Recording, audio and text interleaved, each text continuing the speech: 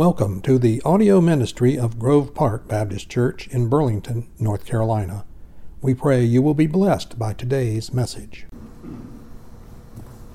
invite you to take your copy of God's Word now and turn to 2 Kings chapter number 2.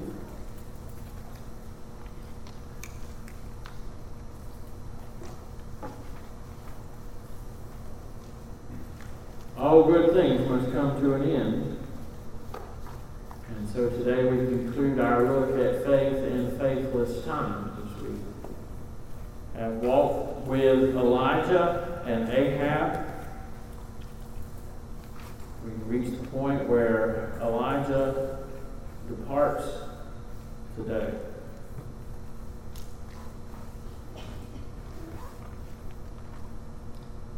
Second Kings chapter 2. Would you pray with me?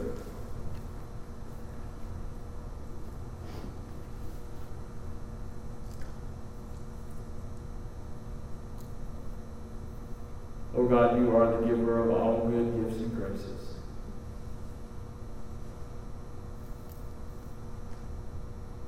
And Lord, we have heard your call to be faithful throughout this study. And Lord, as we look at the life of Elijah today, I pray that you would stir us such that we would not simply be faithful in this world, but that when we have gone into our eternal reward with you, we would have left behind a legacy of faithfulness so that we are impacting the future.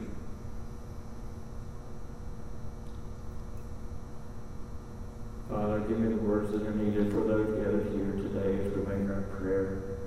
In Jesus' name, amen.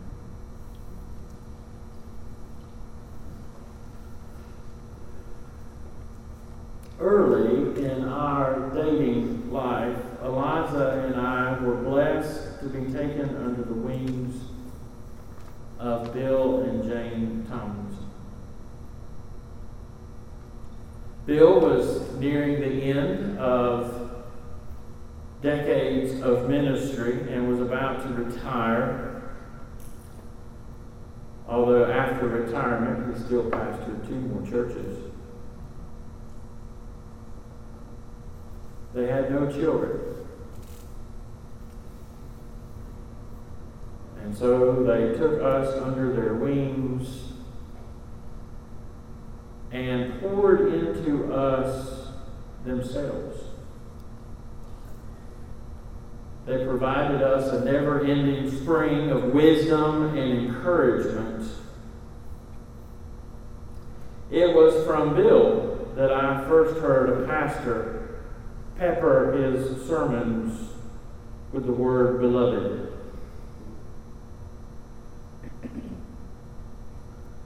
Jane went to her reward with God 2 years ago. And Bill went a year ago this past July.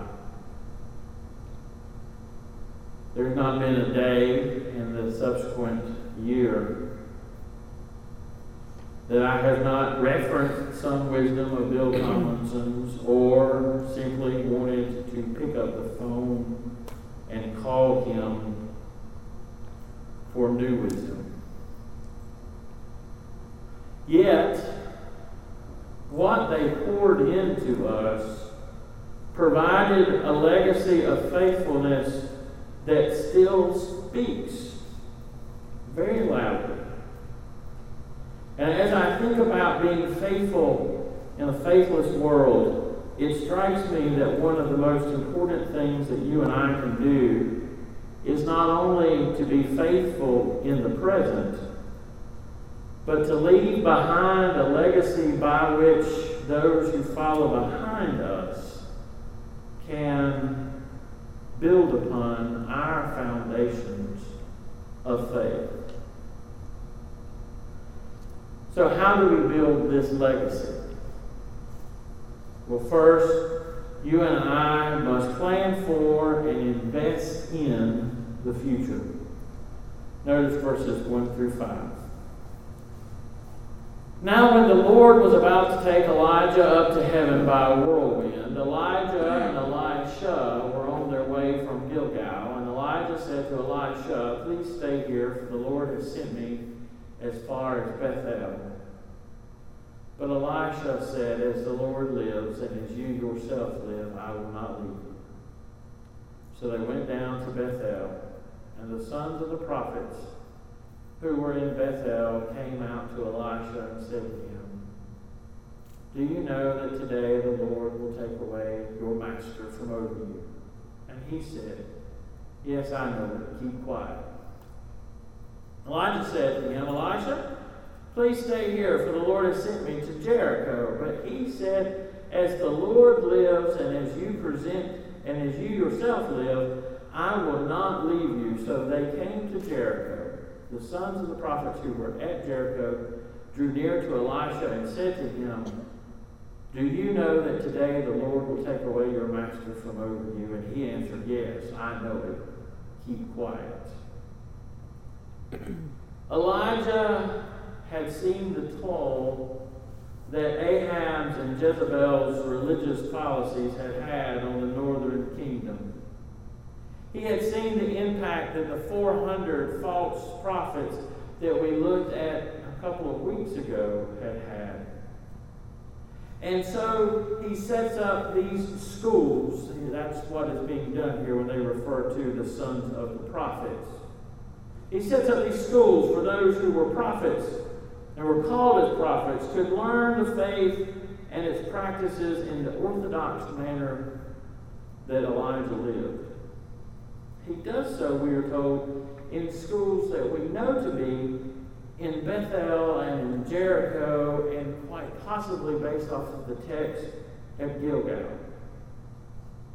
Now, what is the significance of these places? Well, Bethel is a traditional place of worship and pilgrimage for the Jewish people. It's where Jacob had his dream of the ladder to heaven. Literally, Bethel is translated house of God. Gilgal also was a traditional place of worship and pilgrimage, as it was the place of covenant renewal for the children of Israel before they entered into Canaan and took Canaan over. Sadly, each of these places had become places of syncretic worship, particularly Bethel, where Jeroboam had set up the golden calf. So it seems to me natural that Elijah would want to have true Orthodox prophets there teaching. What I find interesting, though, is the placement at Jericho. Jericho, recall, is a city that had been destroyed on the conquest of Canaan, and that God had cursed it, never to be rebuilt again. But early in Ahab's reign, he had allowed it to be rebuilt, and that the builder had suffered the curse of God by losing his firstborn and his lastborn sons. And now here it is, established, we would think thriving, and they could say, "See, we are bigger and we are better than God. God's power has no control over us here." And it would appear that Elijah is unwilling to let that travesty be perpetuated. He wants to counter-program what's going on by having truth-tellers in place, by having a school of the prophets there saying, "You know what? They will tell you that this is okay, but God never intended for this place to be here. Follow God. Listen to God. Follow in His ways." He was preparing for the future, because don't we want the future to be a place that is invested with the truth and not some falsehood that is created on the fly? But notice, he did not just create these schools. He personally invested in them. It appears from the text that he is going from school to school to teach, and had been. It's a question for us this morning, beloved. Are we leaving behind the truth for the future? By right now, not only planning for, but investing in the future? When Jesus calls us to go and to make disciples, it is inherently a call to plan for and invest in the future. We have somehow or another narrowed the scope down of going and making disciples to simply getting someone to pray a prayer of salvation. But that is not discipleship. That's just the first step of discipleship. The remaining steps are the ones that need to be taken the time for, to be invested in which we teach these who have now come to faith what it means to come and follow in faith, what it means to walk in faith. It's where we come alongside of them and we share with them our experiences. And we say, you know what? I was up and God was there. I was down and God was there. And this is how God helped me through it all. We are continuously, as we make disciples, pointing them to Jesus. We do not do it for our glory, but we do it so that God is declared again and again and again and again to be in charge. Secondly, we leave behind a legacy of faith when we live a life of such gargantuan faith that those who follow us want what we have experienced with God plus some. Look at verse 6. Then Elijah said to him, "Please stay here, for the Lord has sent me to the Jordan." But he said, "As the Lord lives, and as you yourself live, I will not leave you." So the two of them went on. 50 men of the sons of the prophets also went and stood at some distance from them, as they both were standing by the Jordan. Then Elijah took his cloak and rolled it up and struck the water, and the water was parted to the one side and to the other, until the two of them could go over on dry ground. When they had crossed, Elijah said to Elisha, "Ask what I shall do for you before I am taken from you." And Elisha said, "Please, let there be a double portion of your spirit on me." And he said, "You have asked a hard thing, yet if you see me as I am being taken from you, it shall be so for you. But if you do not see me, it shall not be so." And as they still went on and talked, behold, chariots of fire and horses of fire separated the two of them. And Elijah went up by a whirlwind into heaven, and Elisha saw it, and he cried, "My Father, my Father, the chariots of Israel and his horsemen." And he saw him no more. Elisha had been with Elijah since Elijah had heard the still small voice after Carmel. To be sure, Elisha had heard firsthand from Elijah's own mouth about the ravens coming to feed him. He knew what the food tasted like that the ravens had brought. He had heard firsthand what it was like to sojourn with the widow of Zarephath and how the pots had never run empty. He was able to hear from Elijah about the intensity of the fire that fell at Carmel when fire was called down upon the prophets of Baal. And quite possibly, Elijah had told Elisha the exact dimensions of that hand, that cloud the size of a man's hand before it rained. He could describe to Elisha what that still small voice sounded like.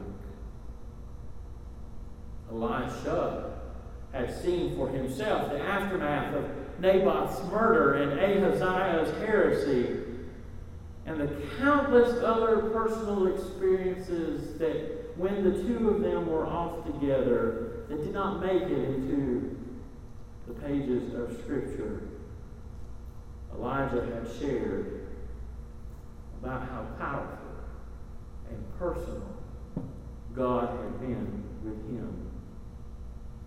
And hearing all these stories, Elisha had said he wanted all that. He wanted to experience all of that. And notice, he says, I want double. I want that plus. Notice two things that Elijah does. First, Elijah keeps exhibiting great faith until the end. It really doesn't make a lot of sense why Elijah strikes the Jordan. We'll see later why. But in terms of travel, it doesn't really make a lot of sense. But Elijah does that. He, at the very end, is showing a completely different miracle than one that Elisha had ever seen him do before. He is showing great faith until the very end. Secondly, he is essentially instructing Elisha to be faithful to the end. As he says, Elisha, you got to stick with me. You got to watch with me to the very end. Knowing that he who endures to the end shall be saved. And that it is at the end that we find our greatest blessings. And he says to Elijah, therein is the door. Elisha, therein is the door. Seek me to the end and walk through the door. It's a lesson to all of us that you and I should be faithful to the end, doing right up to the very end, that we should not spend our final years bitter and entrenched in the past, but always growing, always expecting God to do a new thing so that we can understand afresh every day the blessings and mercies of God, but also that we can be a blessing to others, to those who are following along behind us.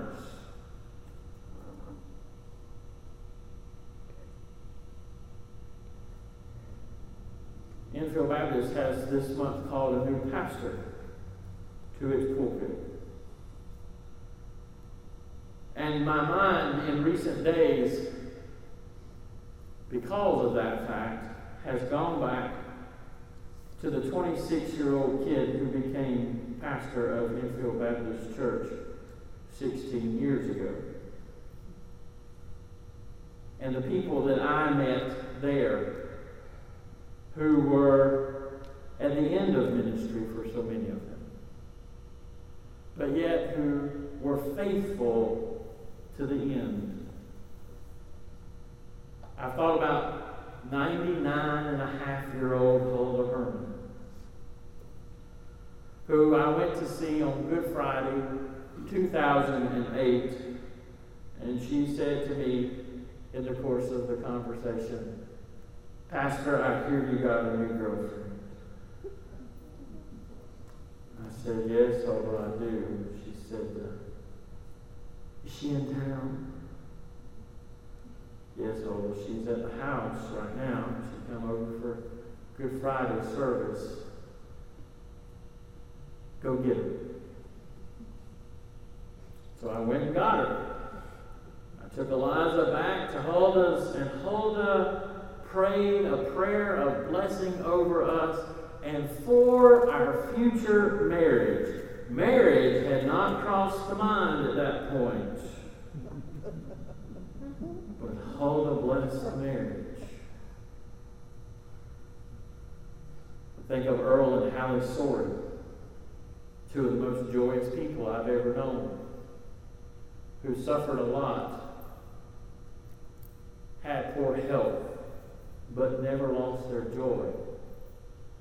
I still hear in my mind the benediction that Earl Sorey offered at Enfield on the last night of our fall revival. and the next morning he fell dead. He had his joy to the end. I think of Josephine Braswell, who upon looking at her, you would think would be the most unwelcoming, mean lady you ever met. Who gave me a picture of what it's like, though, to welcome a new person into church, as she took Eliza and befriended her and sat with her every Sunday for the rest of our time at Enfield. I think of Julius and Daniel Wood, who didn't have a lot, but were faithful. Were faithful to the point that when they died a few months later, we received a check in the mail, and they had tithed their estate. Faithful people. I can name similar people at Sandy Branch. I can name similar people at Grove Park, who have caused me to want even more of what they had. You know, one of the things that annoyed me, and I preached the funerals of Huldah, Julius, and Earl in the same year, was that people said, as each one of them died, they don't make them like that anymore. And finally, I had enough. And I stood up at one of their funerals, I think it was Huldah's, and I said, people say they don't make folks like Huldah anymore. And I said, that's a vicious lie. The problem is that we are too lazy to go and do the things we have to do to live the faith that she lived. That we are not committed enough to do that. That we are not leading a life of faith that is so gargantuan, that is ever growing, that someone would follow behind us and say, I want to be like that. Beloved, the question for us this morning is, are we leading a life of faith such that when we come to the end of our days, someone says of us as they stand over our grave, I want to be like them. I want to walk with God that they had. Elisha says that to Elijah. I want the double portion. Finally, Elijah provided Elisha the tools he needed to carry out his future ministry. Look at me at the end of verse number 12. Then he took hold of his own clothes and tore them in two pieces. And he took up the cloak of Elijah that had fallen from him and went back and stood on the bank of the Jordan. Then he took the cloak of Elijah that had fallen from him and struck the water, saying, Where is the Lord, the God of Elijah? And when he struck the water was parted to the one side and to the other, and Elisha went over. Now when the sons of the prophets who were at Jericho saw him opposite them, they said, The spirit of Elijah rests on Elisha. And they came to meet him and bowed to the ground before him. And they said to him, Behold now, there are with your servants 50 strong men. Please let them go and seek your master. It may be that the Spirit of the Lord has caught him up and cast him upon some mountain or into some valley. And he said, You shall not sin. But when they had urged him till he was ashamed, he said, Sin. They sent therefore 50 men, and for 3 days they sought him, but did not find him. And they came back to him while he was staying at Jericho, and he said to them, Did I not say to you, do not go? Elijah knew full well what he was doing when he split the Jordan. He knew full well what he was doing. He knew those jokers were trailing behind. And he said, I'm going to set Elisha up. Yes, Elijah had passed the prophetic mantle, the physical manifestation of his prophetic office to Elisha. But through his actions, he had allowed Elisha to perform his first miracle with a crowd present in the same manner that Elijah had done it. Don't miss this point, beloved. They have separated the Jordan. When you think of water separating, who do you think of? Moses, right? So Moses has separated the Red Sea. Elijah has walked up and he has taken his mantle on. He has split the Jordan. He has walked across. And now Elisha shows back up and he's got the mantle in his hand and he says, all right, God, you were with Elijah. Are you with me? And he strikes the water. And what do the jokers on the other side say? The spirit of Elijah is upon him. He has the office now. Beloved, are we making room for those who follow behind us to act in faith? That is what Elijah is doing here with Elisha. You know, it does little good to train someone to follow us in the faith if we don't get out of the way and let them lead. We say, oh, but they might fall down. Oh, they might mess it up. Oh, they might not do it like I do it. Didn't they say that about you? Didn't the folks that come before you say that about you? Oh, they might mess it up.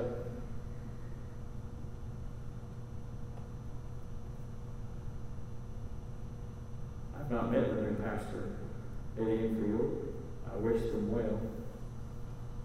I pray for them. It's not my job to tell them this is how I do it. My job is to let them lead. You and I must do that for the next generation.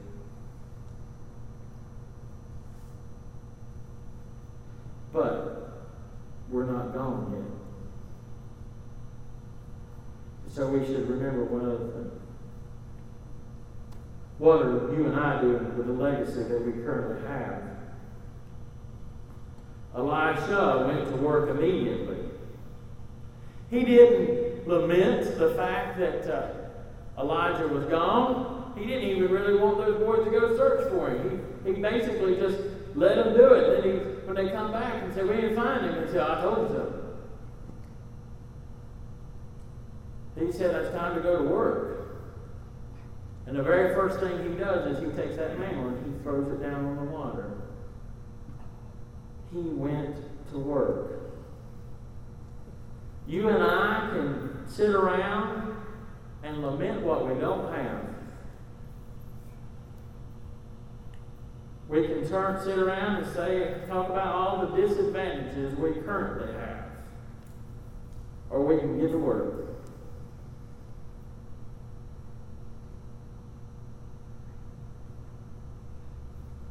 I told you earlier, I think of Bill every day. And I do a disservice to Bill if I don't get up and go to work. I do a disservice to Hulda and Julius, Earl, Betsy, so many others from Enfield if I don't get up and go to work. You see, when we don't get up and go to work, and we just sit around and wring our hands, we have ensured a faithless future. Those who came before us poured into us to ensure that we would not have a faithless future. But when we don't go do it, we are ensuring a faithless future. We all want the future to have everything that they need. And we forget that the most important thing that we can ensure the future has is faith.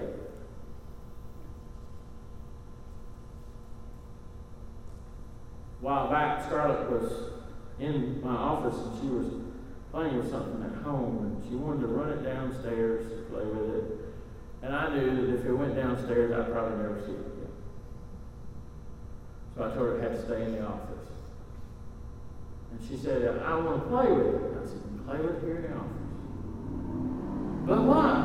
And I looked at her and I said, Scarlett, one day, Boo's going to die. And when Boo dies, you get all this. She said, all of it? You could see the dollar signs light up in her eyes.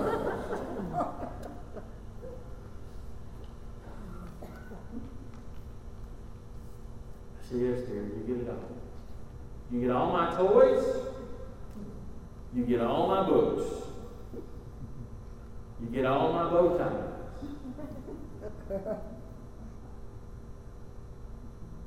You get it all. You get all of the china from your great-grandmother. You get all the china from my grandmother. You get it all. My job, I think, sometimes is to make sure that when I die, she's got something. But hear me, Lord. If I ensure that Scout has everything in the world she could possibly want, and I don't ensure that Scout has faith, I have failed. Remember the words of Jesus. What shall it profit someone if they gain the whole world and yet lose their soul? She can have every bow tie that's ever been sold at Belk, but if she don't have Jesus, I failed.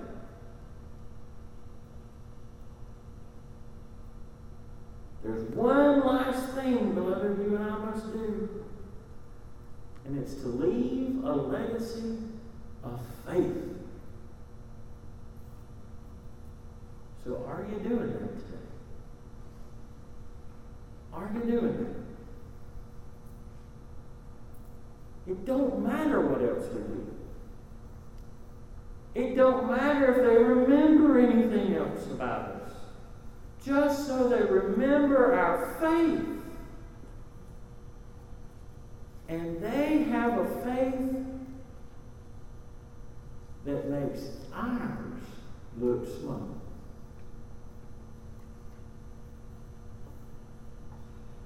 What are you leaving behind? What are you leaving behind? Let's pray.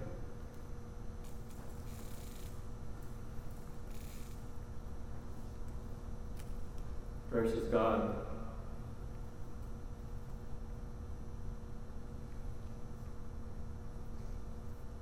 help us to not squander our inheritance of faith,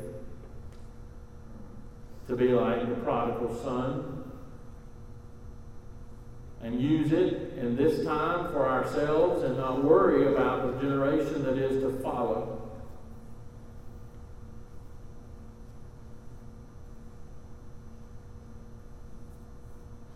Help us to be faithful, to seek an ever-growing faith, that when we leave, Grove Park we have left behind is a bastion of faith that is growing ever greater.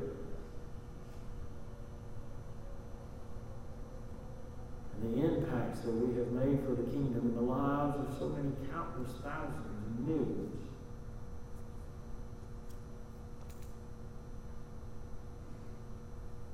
is unknown. But that you alone are known. Show us, Lord, where we're not doing this. For we ask this in Jesus' name. Amen.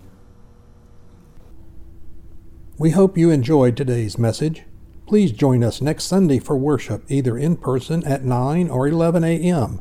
at 108 Trail 1, Burlington, North Carolina, or at 11 a.m. on Facebook Live.